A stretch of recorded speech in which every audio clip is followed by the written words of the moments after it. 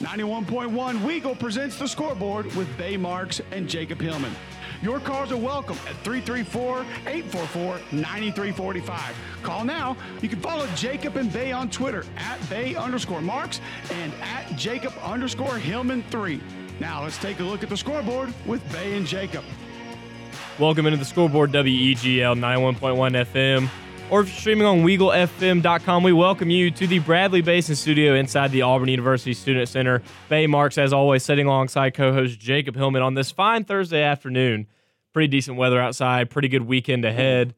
You talk about decent weather. Wait till it cools off a little bit. Saturday and Sunday, I can't wait. Got a cold front coming in, you could say. Nonetheless, though, it's the best time of the week, Thursday at 2 o'clock here on WEGL Auburn 91.1 FM. If you would like to call into the program, feel more than welcome at 334-844-9345, 334-844-9345. That spells out Weagle. Got an action-packed show for you folks today. Recapping Auburn-Georgia, looking forward to Auburn traveling to Fayetteville. Then we have college football predictions in segment 2. Going to look at the NFL in week 3. A lot of drama going on there this week within a few organizations. And then in segment 4, I think I said week 3 just now. In segment 3. There you go. And then in segment 4, we will be closing out with some MLB playoff races. Jacob's team and my team, the Braves and Red Sox, both locked up championship series spots this past week. So Exciting. Yeah. Exciting. So Both of them will probably lose. Yeah. But well, I don't think we both saw this really coming the way it happened. Right. 3-1 victories in both series for our respective teams. But we'll get to it later. Yeah, we'll get to it later. But nonetheless, let's go ahead and get into it. Auburn at home this weekend against one of their biggest rivals, Georgia, in the Deep South's oldest rivalry. Drop at home to the Georgia Dwags, you could say. The Georgia Dogs, 34-10. Auburn loses at home. Stetson Bennett throws for 231 yards. And Auburn drops out of the AP poll as a result of this game. Initial thoughts from this one, Jacob? Well, one, I'll go ahead and note that it was the worst home loss for Auburn since 2015 against Alabama when Derrick Henry had that late touchdown to put them up by 3 scores. But the initial thoughts were Georgia was as advertised. They came in and they handled business well. They really did not look good on that first drive. Auburn pieced up that Georgia defense on the opening drive, but was only able to manage 3 points from it. And then after that, it was all Georgia. That's all it was. Yeah. It was still close at halftime, but it was to the point where you thought, man, if Auburn doesn't get a 3-and-out and a score coming out of the second half, they can't win. And they got to stop, but they did not get the score. I think the biggest thing is kind of what you just said was after that first drive, Auburn, I think they ran 17 plays. Mm-hmm. They chewed up a lot of clock. They were really moving the ball, missed a scoring opportunity. And you saw Brian Harsin when he got close to the end zone on Saturday, tried to be aggressive because those opportunities were not going to come often to get close to the end zone. And really after that first possession, Auburn's offense had a tough time moving the ball. Well, here's a stat. Talk about the 17 plays. 17 plays on the first drive. Guess how many total plays over the next 5 drives? I'd say anywhere short of 25. 17. Yeah. It was 17 plays on the first drive, 17 on the ensuing 7 or 5. Yeah, and a thing also to note with Auburn's offense coming out of Saturday, there's a lot of different things to look at, especially including the fact that I think this game was a little bit closer than the score indicates, besides a few big busted plays, was Auburn's receivers, once again, being a liability on the offensive side of the ball. Now, granted, Bo Nix did have a few plays where he was having to scramble once again just because Georgia's front 7 was so dominant at the line of scrimmage and winning the battle in the trenches. But Auburn shared the wealth in the drop of passes on Saturday in Jordan-Hare Stadium. They did. I think Stat Broadcast said they had 17, which was kind of impossible because Bo Nix only had 17 incompletions. Mathematically, it was. Yeah. But, it was probably 7 to 8 drops, and a lot of them were Demetrius Robertson on Shed Jackson, possible big plays. Sean Shivers. And there was a few where Sean Shivers wasn't even looking, and Bo was having to get rid of the ball, so I wouldn't count those as drops. But it's just a thing of coming down to the fundamentals. And Sean Shivers said to the media this week it was a lack of focus. You think, to say the least. So I don't know. Offensively, Auburn just had a tough day in Jordan-Hare Stadium. Bo Nix only going 21 of 38 for 217 and an interception. His QBR was sub 40. Rushing the ball, Auburn only had a total of 46 yards, and Tank Bigsby only had 28 yards himself. Jarquez Hunter with 18. And I think that's something that Auburn has also lacked lately. And you can correct me if I'm wrong, because I don't know if Tank's been hurt the last few weeks or battling some sort of minor injury, but the presence of Tank Bigsby has been really non-existent the past several weeks. You're right, and he had that one touchdown run that was really impressive. But other than that, yeah, you're right. It's been non-existent.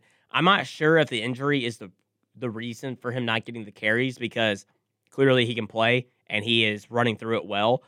But yeah, he's not getting enough carries to actually have a presence. 10 carries for 28 yards. Of course, you're going against the best defensive line in the country, so it's tough to get him a lot of carries and hope that he can just, make with what he's got for 100 yards. It's not going to happen. Well, I mean, and of course you have Jarquez Hunter with him. I mean, a freshman that's really from the get-go with the Brian Harsin staff. I mean, they went out and got him out of Mississippi. They like him. I mean, he's had a phenomenal freshman season so far.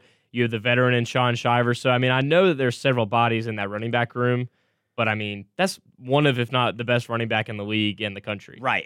Just looking at the box score, Tank Bigsby did get all of the carries. He had 10 carries for 28 yards, but then 9 carries between Jarquez and Sean.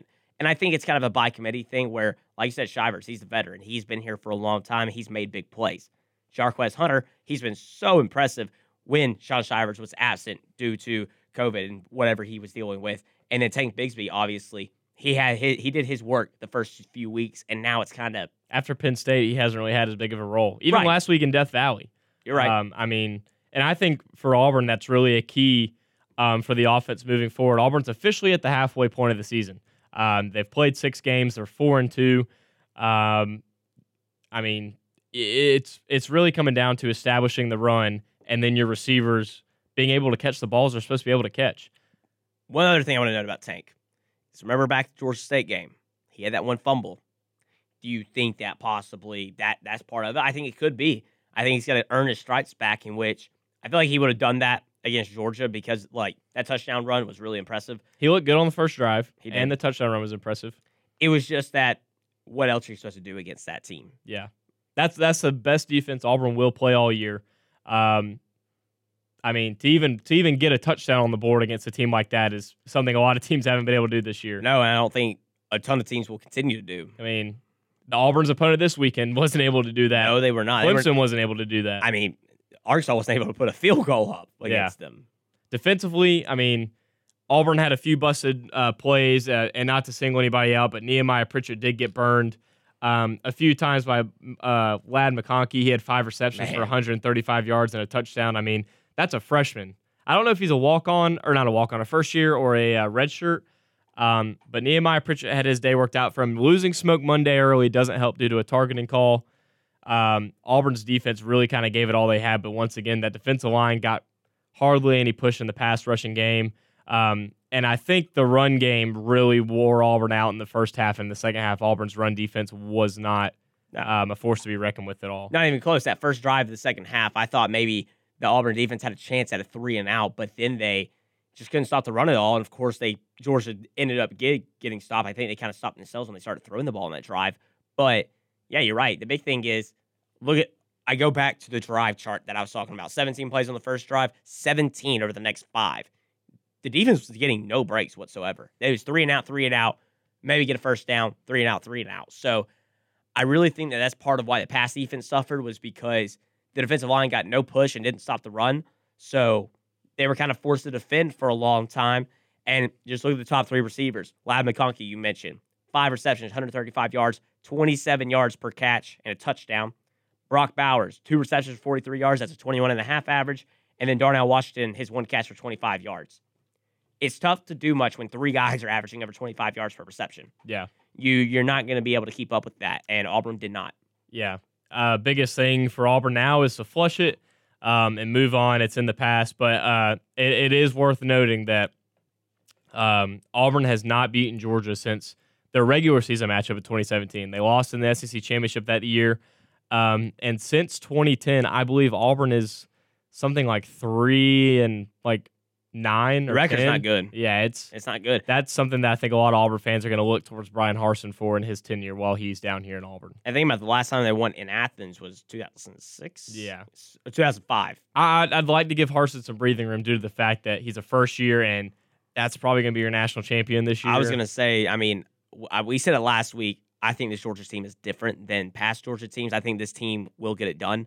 And Saturday further, regardless of who's in the quarterback position. Right. I mean, I think that Bennett is better than JT Daniels. I completely agree. I wish that Daniels had played because then you don't have the mobility of Stetson Bennett. We said this last week, but I think Georgia will be your national champion no matter who the quarterback is. So we'll give Harsin and them some breathing room, but for the years to come, especially when Harsin gets recruiting classes in, this is definitely a rivalry that will not sit well with Auburn fans if that boat does not get turned around under his leadership. But moving on, this weekend at 11 a.m. Saturday morning on CBS, the 4-2 Auburn Tigers travel to the 4-2 Arkansas Razorbacks. Auburn is unranked, like I mentioned earlier, but Arkansas ranked 17th after a heartbreaking loss at Ole Miss, 52-51, an absolute shootout.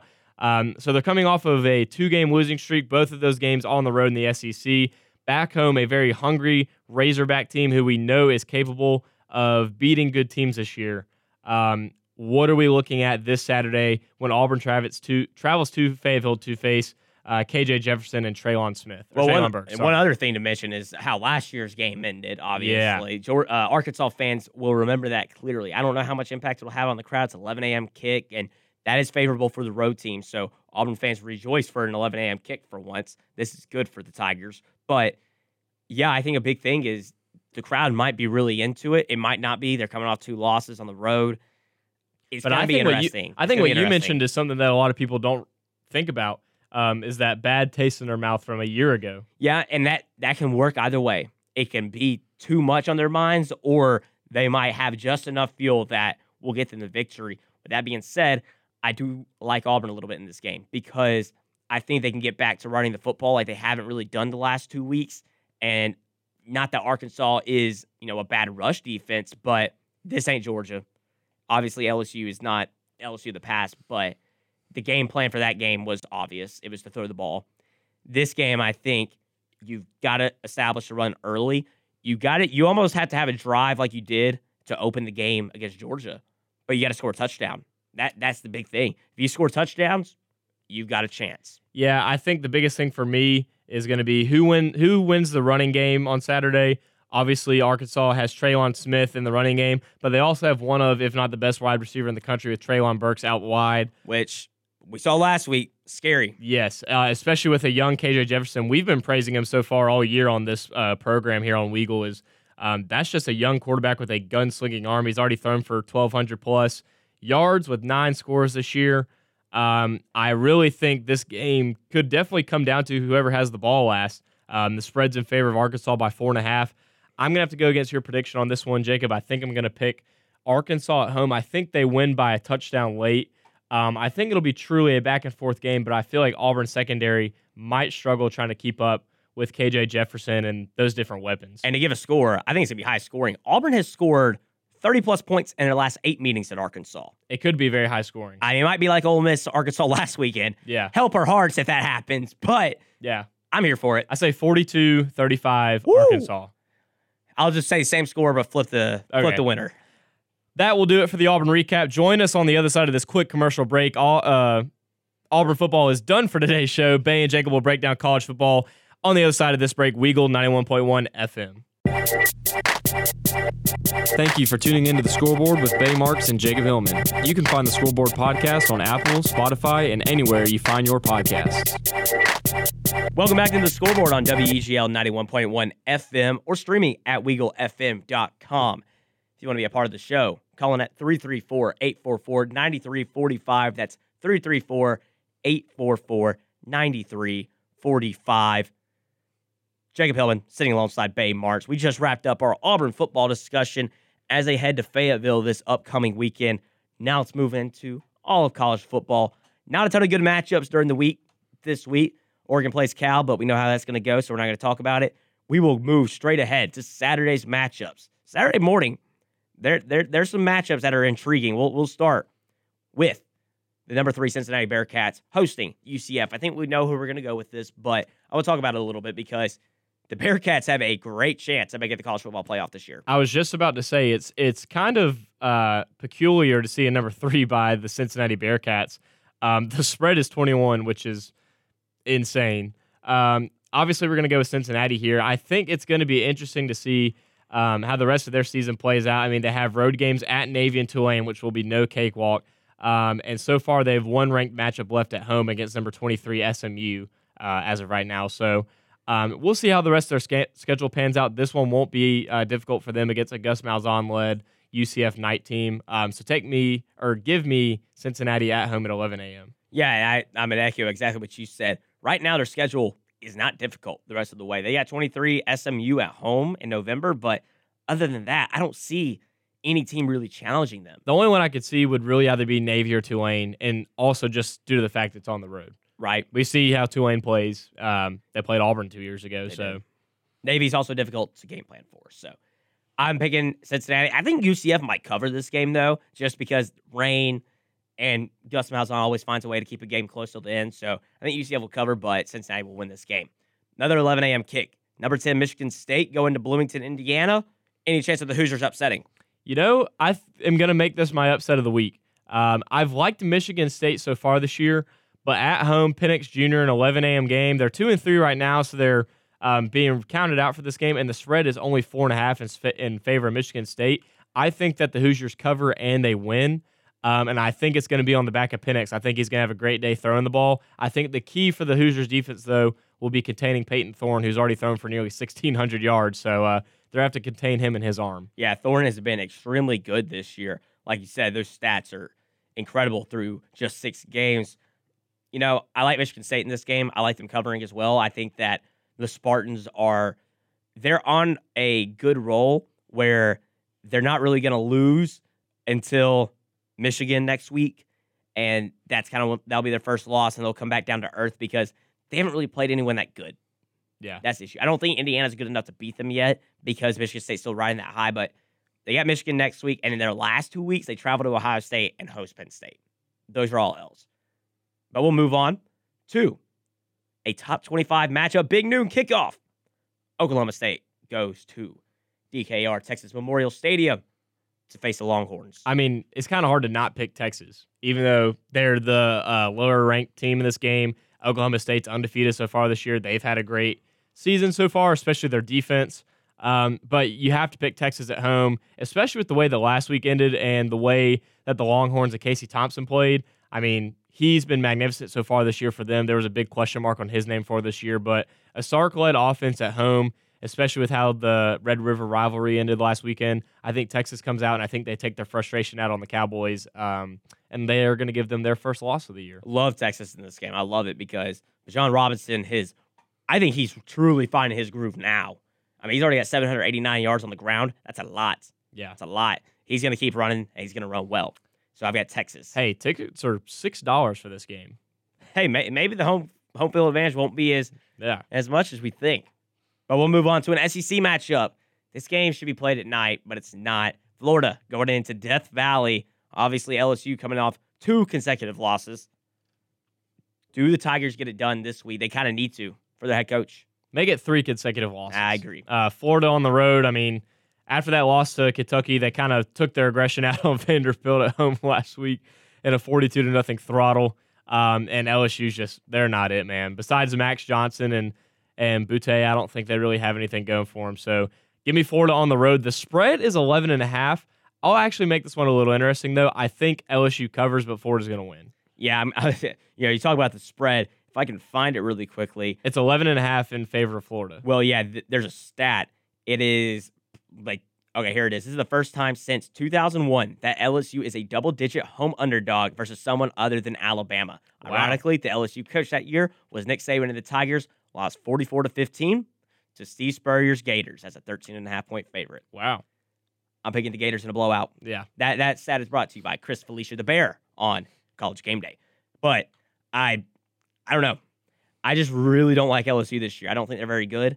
I think that's why Auburn was able to kind of win that game after starting off slow, came back just like that. So yeah, I'm taking Florida in a big one. All right, one more SEC matchup at 11 a.m. Texas A&M, Missouri. Who we got? Quickly, just Texas A&M. I mean, yeah. How do they bounce? How do they keep going off of that big win against Alabama? Yeah, I mean, we expect a little bit more out of Missouri this year, but their defense is actually kind of horrific. They're 500 on the year, 0-2 in conference play. A&M, they're going to get the dub on the road. I think they cover the spread. But Missouri's not going to really put up any fight at 11 a.m. Yeah, Missouri's not very good, but my thoughts on A&M are that, man, they're just up and down. They really are, and I think they might ride this high for another game or two, and then probably come back down against Auburn maybe. Probably. We'll see. Hopefully. 2:30, CBS Game of the Week. Number 11, Kentucky, undefeated. Goes to number 1, Georgia, undefeated in Athens. Forgive me, but is this game day? It is. Okay, a 22.5-point game spread for game day. I really wish it was in Kentucky at least. I mean, look at this matchup predictor. Holy cow. No, you have to pick Georgia. I mean, Kentucky's had a great season so far. They're 6-0. They've found ways to win games, especially against Missouri and University of Tennessee Chattanooga, even South Carolina on the road. They beat Florida at home, and they just beat LSU last week. But, I mean, come on. If you've been paying attention to Georgia at all, they move up to number 1 this week. They're allowing less than 6 points a game. You have to pick Georgia at home. That stadium is going to be absolutely rocking in Sanford Stadium. So I just pray that the Kentucky Wildcats make it out with their dignity in one piece. Yeah, I'm picking Georgia, and I think that Kentucky will cover barely. I think it's going to be like a 21-point win for Georgia and not super high scoring. I don't even think Kentucky can cover. I mean, we saw what happened between Georgia and Arkansas. You're right about that. I mean, you're right about that. But this week's different. I think Kentucky's better than Arkansas. That's what I'll say. I'm going to be completely honest. Just real quick, side note. In the macro perspective of everything, if you're looking at it, it's really kind of just Georgia and then you're right. Order. You're right. I think it's Georgia really high. Alabama's like 2 steps lower. And then it's just... Then it's Yeah. That's just why I don't really have any confidence in Kentucky. Speaking of Alabama, how do they respond in Starkville against Mississippi State? Alabama is going to respond very well. Their second straight road game. I mean, just the way that they showed fight against Texas A&M there in the home stretch of that game on Saturday night. They came back, took the lead. I mean, they had a lot of mental mistakes, and they kind of killed themselves in that game, or they shot themselves in the foot. But I think they're going to come back. I think they're going to be more focused. And we kind of see this out of Alabama every other year, is that one loss where everybody kind of questions their character and their demeanor. And then they kind of just come back and pummel some poor opponent out of the SEC. Yeah, they will bounce back with a nice 50-point victory this week, probably. I say they cover pretty easily. It's only a 17-point spread, which is kind of crazy, but they obviously win this game. Well, the thing is, I do think that this is a tough offense to game plan for. Will Rogers, 1,800 passing yards through 5 games only. Yeah. I mean, seeing their defense respond will be interesting. Yeah, it's tough to game plan against. They just gave up 41.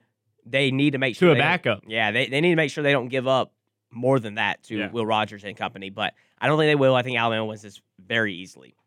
Moving on to the ABC game. Oklahoma, they got some quarterback controversy. They also have some media controversy. They host TCU. I don't think we're going to see Spencer Rattler, but do you think Oklahoma wins this game like they should? I think they win. But did you see the thing about the student reporter? Oh, yeah. Yeah, that was, for those of you who don't know, correct me if I'm wrong, Hillman, but apparently a reporter from the student newspaper at the University of Oklahoma used binoculars and was on top of a university building. Yeah, it was kind of, so let's pretend you went on top of the Haley Center and they were practicing in Jordan-Hare Stadium. Yeah. That student was looking through binoculars to see who was getting first team reps. And it was not Spencer Rattler. It was not Spencer Rattler. So Lincoln Riley shut down media availability for the whole week. Maybe 2 weeks ago, you should have gone on top of the Haley Center and seen if it was TJ or Bo starting. Man, that would have been something. But no, I think Oklahoma wins this one at home. The way they finished the Red River rivalry, especially with the change in quarterback, I think that kind of gave them a big boost. And TCU last week, I mean, they played really well, especially early against Texas Tech. Was watching that game. They played well early, but I don't think it's going to be enough to beat Lincoln Riley in this offense. It'll be interesting to see if the freshman Caleb Williams, who was subbed in for Spencer Rattler in that game last week, kind of proves himself as the starter. Because if he does that, then I think Oklahoma has a good chance this year at making sure they get into the playoff. All right, big SEC matchup, in my opinion. I mean, huge. 13 Ole Miss going to Neyland. Tennessee's playing good football right now. With that being said, they've only beat South Carolina and someone else that's bad, Missouri. But, dude, we're going to find out for real who is actually real. It's the Lane Kiffin Bowl. Yes, it is. And what's even crazier about this game is the over-under is 83. So Vegas is looking for a shootout. Well, I mean, think about this. It's 2.5 by Ole Miss, so they're looking at like a 44-42 score almost like that. Yeah. I mean, in Rocky Top. I think Ole Miss will take this one. I think that Rocky Top will be rocky. I think it's going to be an insane environment. I think those fans have really bought in with this 4-2 start this year, halfway through the season. But I think Matt Corral, I think he's kind of my Heisman frontrunner right now, and especially the way he ended the game last week against Arkansas, coming out with a huge W at home. I think he's going to go in on the road, prove why he's at the top of that Heisman conversation. And I think him and Lane Kiffin are going to have a great game plan dialed up. Have you seen the videos of them in practice this week? I have not. With the country music? Oh, you need to look it up, dude. It's hilarious. But it is. It's. I think it's from Lane Kiffin's personal account. Probably. It's got to be. It's awesome. got to be. Well, I'm picking Ole Miss as well, and I think they win this pretty easily. I'm not buying into Tennessee yet. I just can't. It's hard to do that. Yeah. So we'll go out west, and we'll look at UCLA, Washington. Washington, a 1.5-point favorite hosting UCLA. Remember, when UCLA was winning those games, everyone was buying into them, but now the hype's kind of died off. Can UCLA get back into the Pac-12 race this weekend? I think they do. I think after last week, it looks like they beat Arizona on the road pretty convincingly as well. I'm still a really big fan of Dorian Thompson-Robinson. He's thrown for over 1,200 yards this year with 11 tutties. I think him and this offense is a good mixture, and it's a good combination. I think they have the ability on Fox at 7:30 p.m. to go on the road and beat a Washington team this year that's not really as impressive as they've been in years past. Yeah, Thompson-Robinson, he did not have a good performance last week against Arizona. 8 for 19 for only 82 yards, 1 touchdown, 1 interception. He bounces back this week and has a big one against Washington. They get back in the Pac-12 race for the title. But that will do it for our college football predictions for this upcoming weekend. And that will do it for the first half of the scoreboard on this Thursday afternoon. On the other side of this break, we will predict this upcoming weekend of the NFL right here on WGL 91.1 FM or streaming at WeagleFM.com. We're already halfway done with the scoreboard on Weagle 91.1 FM. You can find more Weagle content at WeagleFM.com or on social media at Weagle_AU. Welcome back to the scoreboard on WGL 91.1 FM, or if you're streaming live on WeagleFM.com. This is Bay Marks and Jacob Hillman. We're currently hungry. Talking about Culver's here in the radio booth. I mean, hey, look, I think it was Justin Ferguson that made the joke that, Auburn took a loss to Penn State, but then they went into their territory and took, a little something from them. And that's Culver's because that's based out of Wisconsin. Well, now I'm hungry. Well, I'm sorry, Bay. It's okay. I just had Niffers earlier today. Really? Yes. I had chicken salad chick on campus. Dining dollars because I'm broke.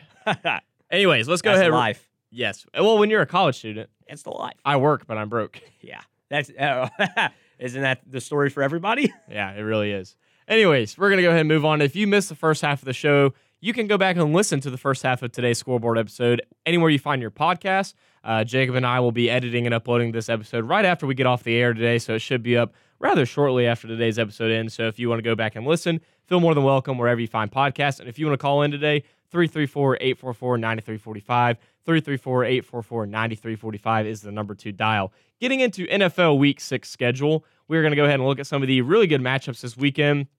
Going to predict some of these and get our takes on the games that will be occurring. Tonight, Tampa Bay, the defending Super Bowl champions, traveling to Philadelphia. Tom Brady does have an injured thumb after hitting it on the helmet of a defender last week, so we'll see if that has any sort of physical effect on him. Jacob, who do we have in this game, especially with Philadelphia coming off of a win last week against your Panthers? Yeah, I'm picking. Yeah. Way to remind me. Yeah, the Bucs, I think, will win this one. I think they'll win it not too easily. I think it's going to be a slow start. Brady will have to figure it out with a thumb and things. The weather isn't going to be too cold, so that won't be a factor. I kind of thought it would be, but yeah, I'm picking the Bucs, and I think they win it pretty easily. Yeah, I don't think the thumb will bother him too much. He said something about if it was my left hand, I wouldn't even think twice about it, but since it's my right hand, I have to sort of act real gingerly with it. So, right. Moving on, Miami and Jacksonville over across the big pond over there in London. 8:30 a.m. kickoff. Again, not a matchup just like last week. You need to make sure you're up in time for. Don't set your alarm, guys. No, yeah. Do Brian Flores and the Dolphins, a 3-point favorite, get this one done, or does Jacksonville find their first win of the year among controversy in their clubhouse? You know what? I think that's the latter is what happens. I do think the Jaguars get it done. I mean, look, the Dolphins, we praised them before the season. We try to keep praising them, say, oh, it's just bad luck. Nah. The Jaguars, they tried to show life against the Titans, and that was enough for me to say this week, weird week in London, they're going to get it done. I agree. I think Trevor Lawrence steps up over in Europe, and I think they get it done for their first one of the year, and Miami begins to panic as they'll move to 1-5. Moving on, a NFC North matchup at 12 p.m. Green Bay's second 12 p.m. matchup of the year. Their first one was last week in that kicking kicking duel. Woo, that was fun. We could have an hour podcast on. I was thinking that was just make a documentary out of that. Honestly, I need to show. Remind me after the show. I have a TikTok to show you about that. It's hilarious. Anyways, Green Bay traveling to Chicago. Justin Fields going to make the start once again. Green Bay is a 5-point favorite. What are we looking at in this game, and who do we think wins? Yeah, I think what I'm looking at is the Packers to be able to close it out whenever they have the lead, because maybe their veteran kicker can make one to close it out. That's what I thought. That's what I thought was they flashed that graphic that he made 20-something straight field goals and he missed 2 or 3 in a row. I mean, I really think Green Bay gets it done easily this weekend. Justin Fields will be a little bit more comfortable because he's at home. The Packers defense isn't a bunch of killers like the Rams or a team like that is. So I think Green Bay gets it done. Fields looks okay.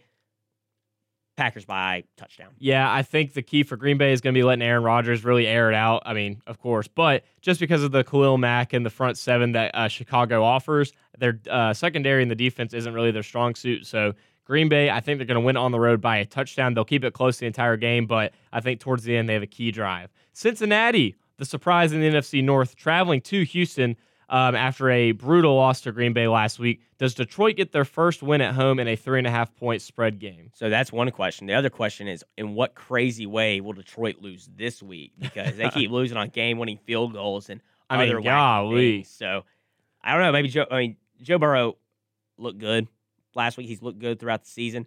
I'm waiting for him to take the next step, though. And I think to do that, you got to do it against a bad team. Not that Detroit is a super bad team. They're super unlucky.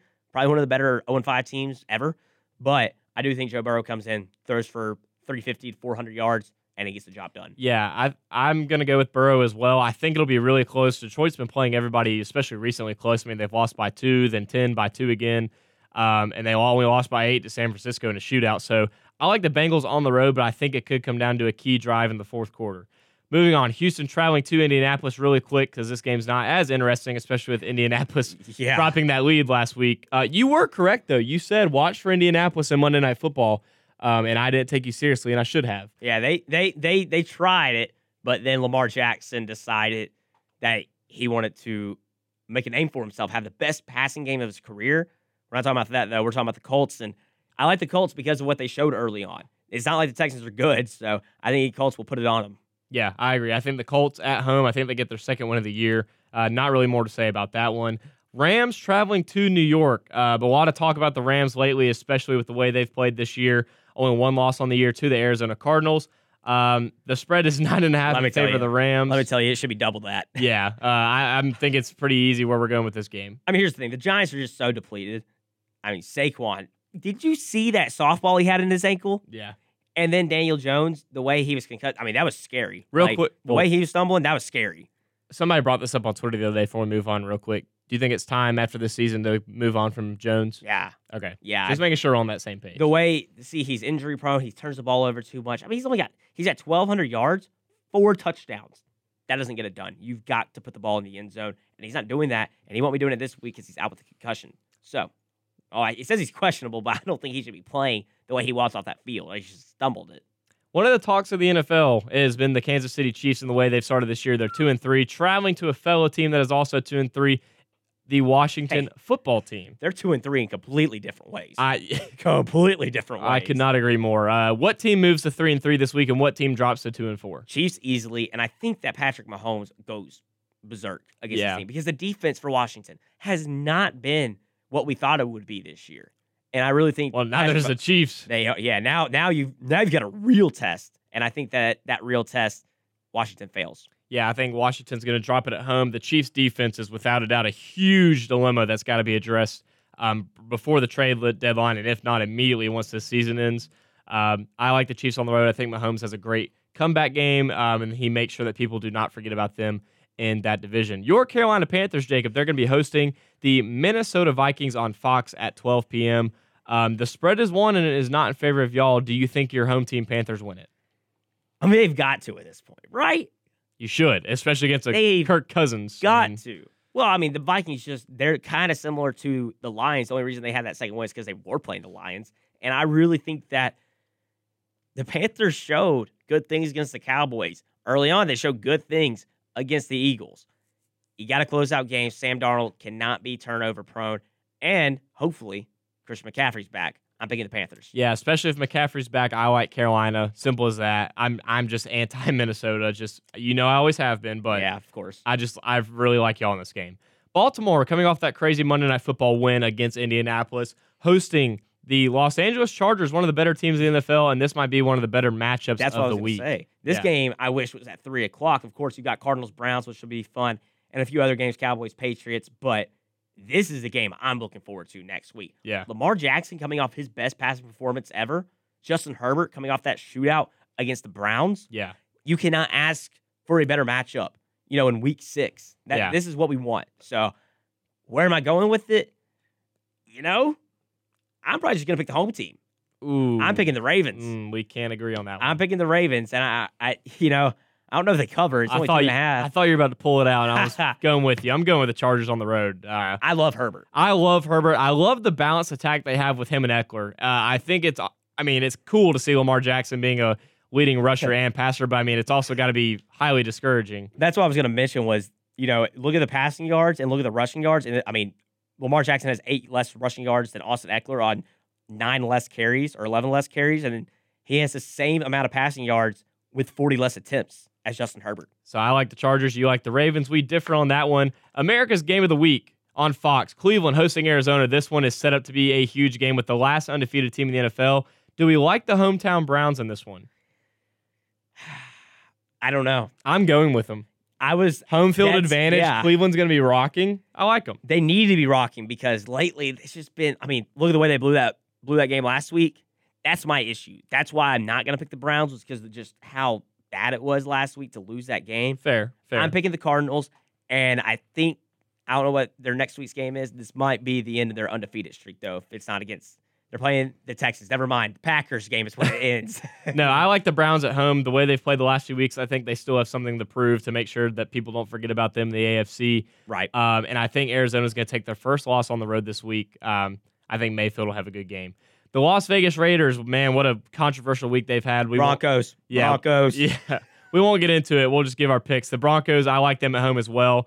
And the Raiders are going to put themselves in even deeper of a hole. Yeah, it's a big week for Derek Carr. He needs to lead and do his thing with everything that's surrounding the franchise. So we'll see how the Raiders respond. A AFC-NFC matchup in Foxborough. The Patriots host America's team. Does Dallas go into Foxborough being the favorites and pull it out? Yeah, probably. I don't like Mac Jones, what he's been doing. I think he's kind of in a slump right now that he might come out of towards the middle of the season, around week 8, week 9, where he really starts showing his talent. But right now, I'm taking the Cowboys. Yeah, I know we say every year, this is the year for the Cowboys, but they've actually pretty much backed it up so far this year. Even week 1 of their first loss of the year. So I like the Cowboys on the road. I like Dak, the veteran, over a young rookie and Mac Jones. Real easy pick for me. Seattle traveling to struggling Pittsburgh. Man, what a Sunday Night Football matchup. You've got old Ben Roethlisberger, injured Russell Wilson, who won't be playing. So you got Geno Smith. I like the Steelers because I don't like Geno Smith. No, I completely agree. That's the biggest thing with me is Wilson being out. And I think a big thing to note, too, is also Juju Smith-Schuster is going to be out for the year for the Steelers. So huge loss for them. But regardless, I like them at home. Just by the way, this is the lowest over-under of the week. Yeah. And for good reason. You have Big Ben and Geno Smith. And then last game of the week, we have Monday Night Football. And that is going to be Tennessee hosting Buffalo. This could be a very interesting matchup. I think the Titans fight hard. I think the Bills win, but the Titans cover. Yeah, I think the Bills win as well. Josh Allen's been an animal. Did you see that hurdle last week? Yeah. That was nasty.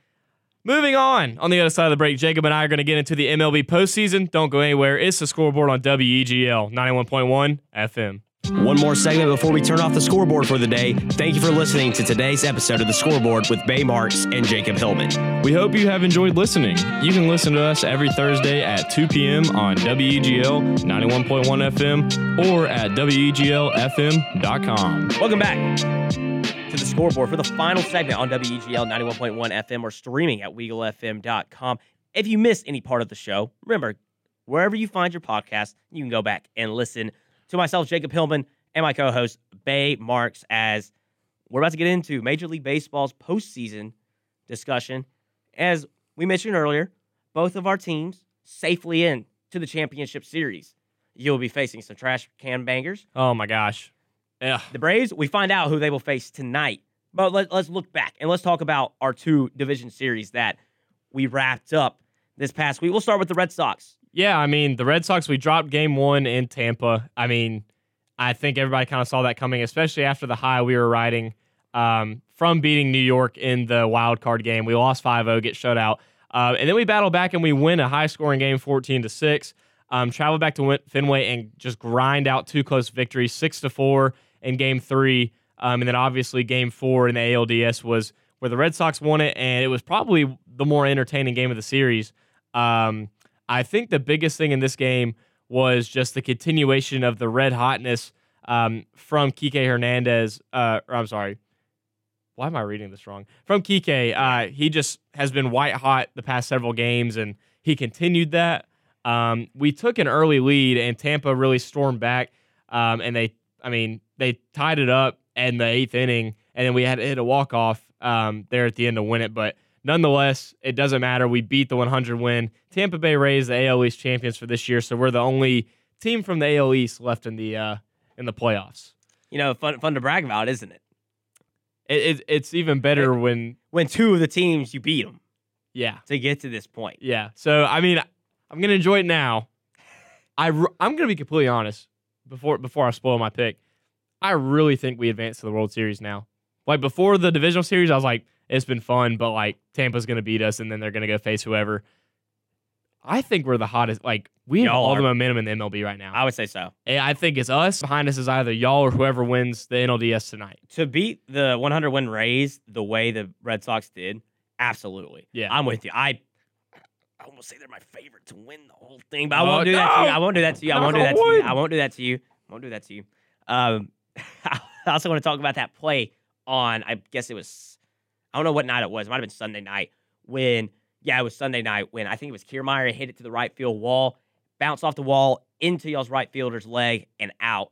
I mean, that was chaos. Yeah, it's one of those things where you say it's in the past and we can't change. They ruled it correctly. Yeah. I mean, the way the rule is technically, the way the rule is written, they did it correctly. The issue is the rule sucks. Yeah. I mean, that is a terrible ruling where the guy, was it a Rosarina? I don't know if it was a Rosarina. I forget who it was. I mean, he was at third base. Yeah. Like, that should have been a run because I think the way it should be phrased is based off where it last touched in play. So, obviously, if it hits off its head, goes out of play, well, I guess that's technically a home run. But if it bounces off the ground and off the wall and a player's at almost at second base, but then a player picks it up and just somehow loses it, and they're halfway to third base at that point, that should be a run. Well, and I think he shouldn't be at third base. He should be at home. I think I remember seeing a tweet it was actually right after it happened during Game 4. It was before the game ended, where somebody was like, "The ghost of Kiermaier gets its revenge," because Kiermaier, I believe, was the one that threw out Verdugo at third base late in the game in the 8th inning, I believe it was. And as a Red Sox fan, I was just pissed. But I was sitting there, I was like, you know what? I was like, the way the Kiermaier call went, I was like, I'm just gonna leave it as it is. But speaking of questionable calls, yeah, you want to go ahead and get into the Braves series? You take it from me. Well, I'll give a very vague description because I wasn't watching the game live when this happened. Yeah, we were with each other. Yeah. So to my knowledge, that foul ball that was hit was caught. Was it the third baseman? It was. And it was not in real time. It looked like it was caught, and they go back to review it because they thought it might have hit the ground. And I mean, it's just clear as day that the baseball touches the dirt and bounces into his glove. I mean, am I wrong? Oh, it's very obvious. I mean, it's clear. I mean, it doesn't matter now, but just like the run we were talking about in the Philly series earlier this season, I mean, it's clear as day. And I mean, it still stood, correct? Yes, it did. And you know what it ranked on SportsCenter top 10 plays? Was it number 1? It ranked number 1. Well, you know what? I don't care. Which doesn't matter. But we do not care. Braves are in the NLCS, so that sucks. And the Brewers are at home. You hate to see the Brewers waste, not use Corbin Burns. Yeah. Hate to see it. Yeah. All right, don't get me fired up because I just watched it again. But let's focus on the positives. Right. Braves advanced to the NLCS. Without Jorge Soler, who has COVID, and probably will not be back until the World Series, assuming the Braves make it. Yeah, it's something exciting for me because I'm just glad Freddie Freeman showed up. This is what he does every year in the playoffs. He disappears completely. But in the biggest moments, he does what he needs to do. Whether it's just get on base or hit a home run like he needed to the other night, he did it. And, some players aren't having the best best, I would say, series. But I really think that Ozzie Albies, if he figures it out, got a chance. The big thing is, like, Adam Duvall, stop base running like a child. Like, he got thrown out twice on just mental mistakes. Yeah. So, you clean up those messes. Plus, this series was such a slugfest. I mean, think about it. Go through 3 games, it was one of like 7 or 8 playoff series ever. It's only the second in the 21st century to have 9 runs or less total through three games. That's a wild stat. And that's just what it is. When you got Corbin Burns and Woodruff against Max Fried and Charlie Morton and Ian Anderson, you've got pitching stardom. You're not going to score a lot of runs on that. And taking a step back, really looking at the Braves series and the Red Sox series from as a whole standpoint, what makes it even sweeter is these are 2 teams that nobody thought would get to the championship series. No, not even with the Braves being champions of their own division. Right. So I think that's just kind of what makes it even sweeter. But like Jacob said earlier, the Red Sox will be facing the Astros, the cheating Astros. I got into it this morning on Compact Discourse about that. Oh, my gosh. One other thing I should mention before we move on. I mean, how can I go without missing Jocktober? Yeah. I mean, this is going down. This is Jocktober. And Jock Peterson obviously, he wasn't even starting until Soler went down with COVID. He was the pinch hitter, and he was 3 for 3 pinch hitting. Yeah. He had a home run, then he had a single up the middle that he hit about 115 miles an hour. And then, of course, the game winner, the 3-run home run at home to really put the Braves in position to clinch the next day. It was something that has actually never been done before. There's never been a pitch hitter hit 2 home runs in the same series. Yeah. And he did it. It's going down. It is going down. Moving on. There you go. Tonight, since we are running out of time, we do have to be out of the studio today. We're going to go ahead and move on to the NLDS tonight. One of the biggest rivalries in baseball, the Dodgers and the Giants face off in a crucial Game 5 in the NLDS. Winner goes on to face your Braves. Who's it going to be? Well, the Dodgers actually replaced their starter, which is really interesting to me. I don't like that move. I love Julio Urias, but they replaced him with Corey Knebel, who has not started this year. I like the Giants. I'm taking the Giants, too. I think it'll be the Giants versus y'all. I just like the home field advantage. It is going to be rocking. Watch that game. This time next week, that game. We'll be speaking about hopefully the end of this series and moving on to a World Series discussion. Between the Red Sox and Braves? We're going to make a trip to Atlanta if that happens, knock on wood. Hey, I'll rake out the money for that. So I've never been to a pro sporting event. I was ready to rake out the money for the NBA Finals, so the Hawks made it. So World Series, I'm there. If you missed today's show, go back and listen to it wherever you may find your podcast. As for Jacob Hillman, I'm Baymark saying so long and see you next week on the Scoreboard, WEGL 91.1 FM.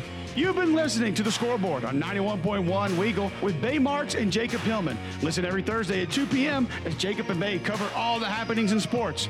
You can keep up with all the great shows on Weagle by streaming us on our website at weglfm.com and follow us on Twitter and Instagram at WEGL_AU.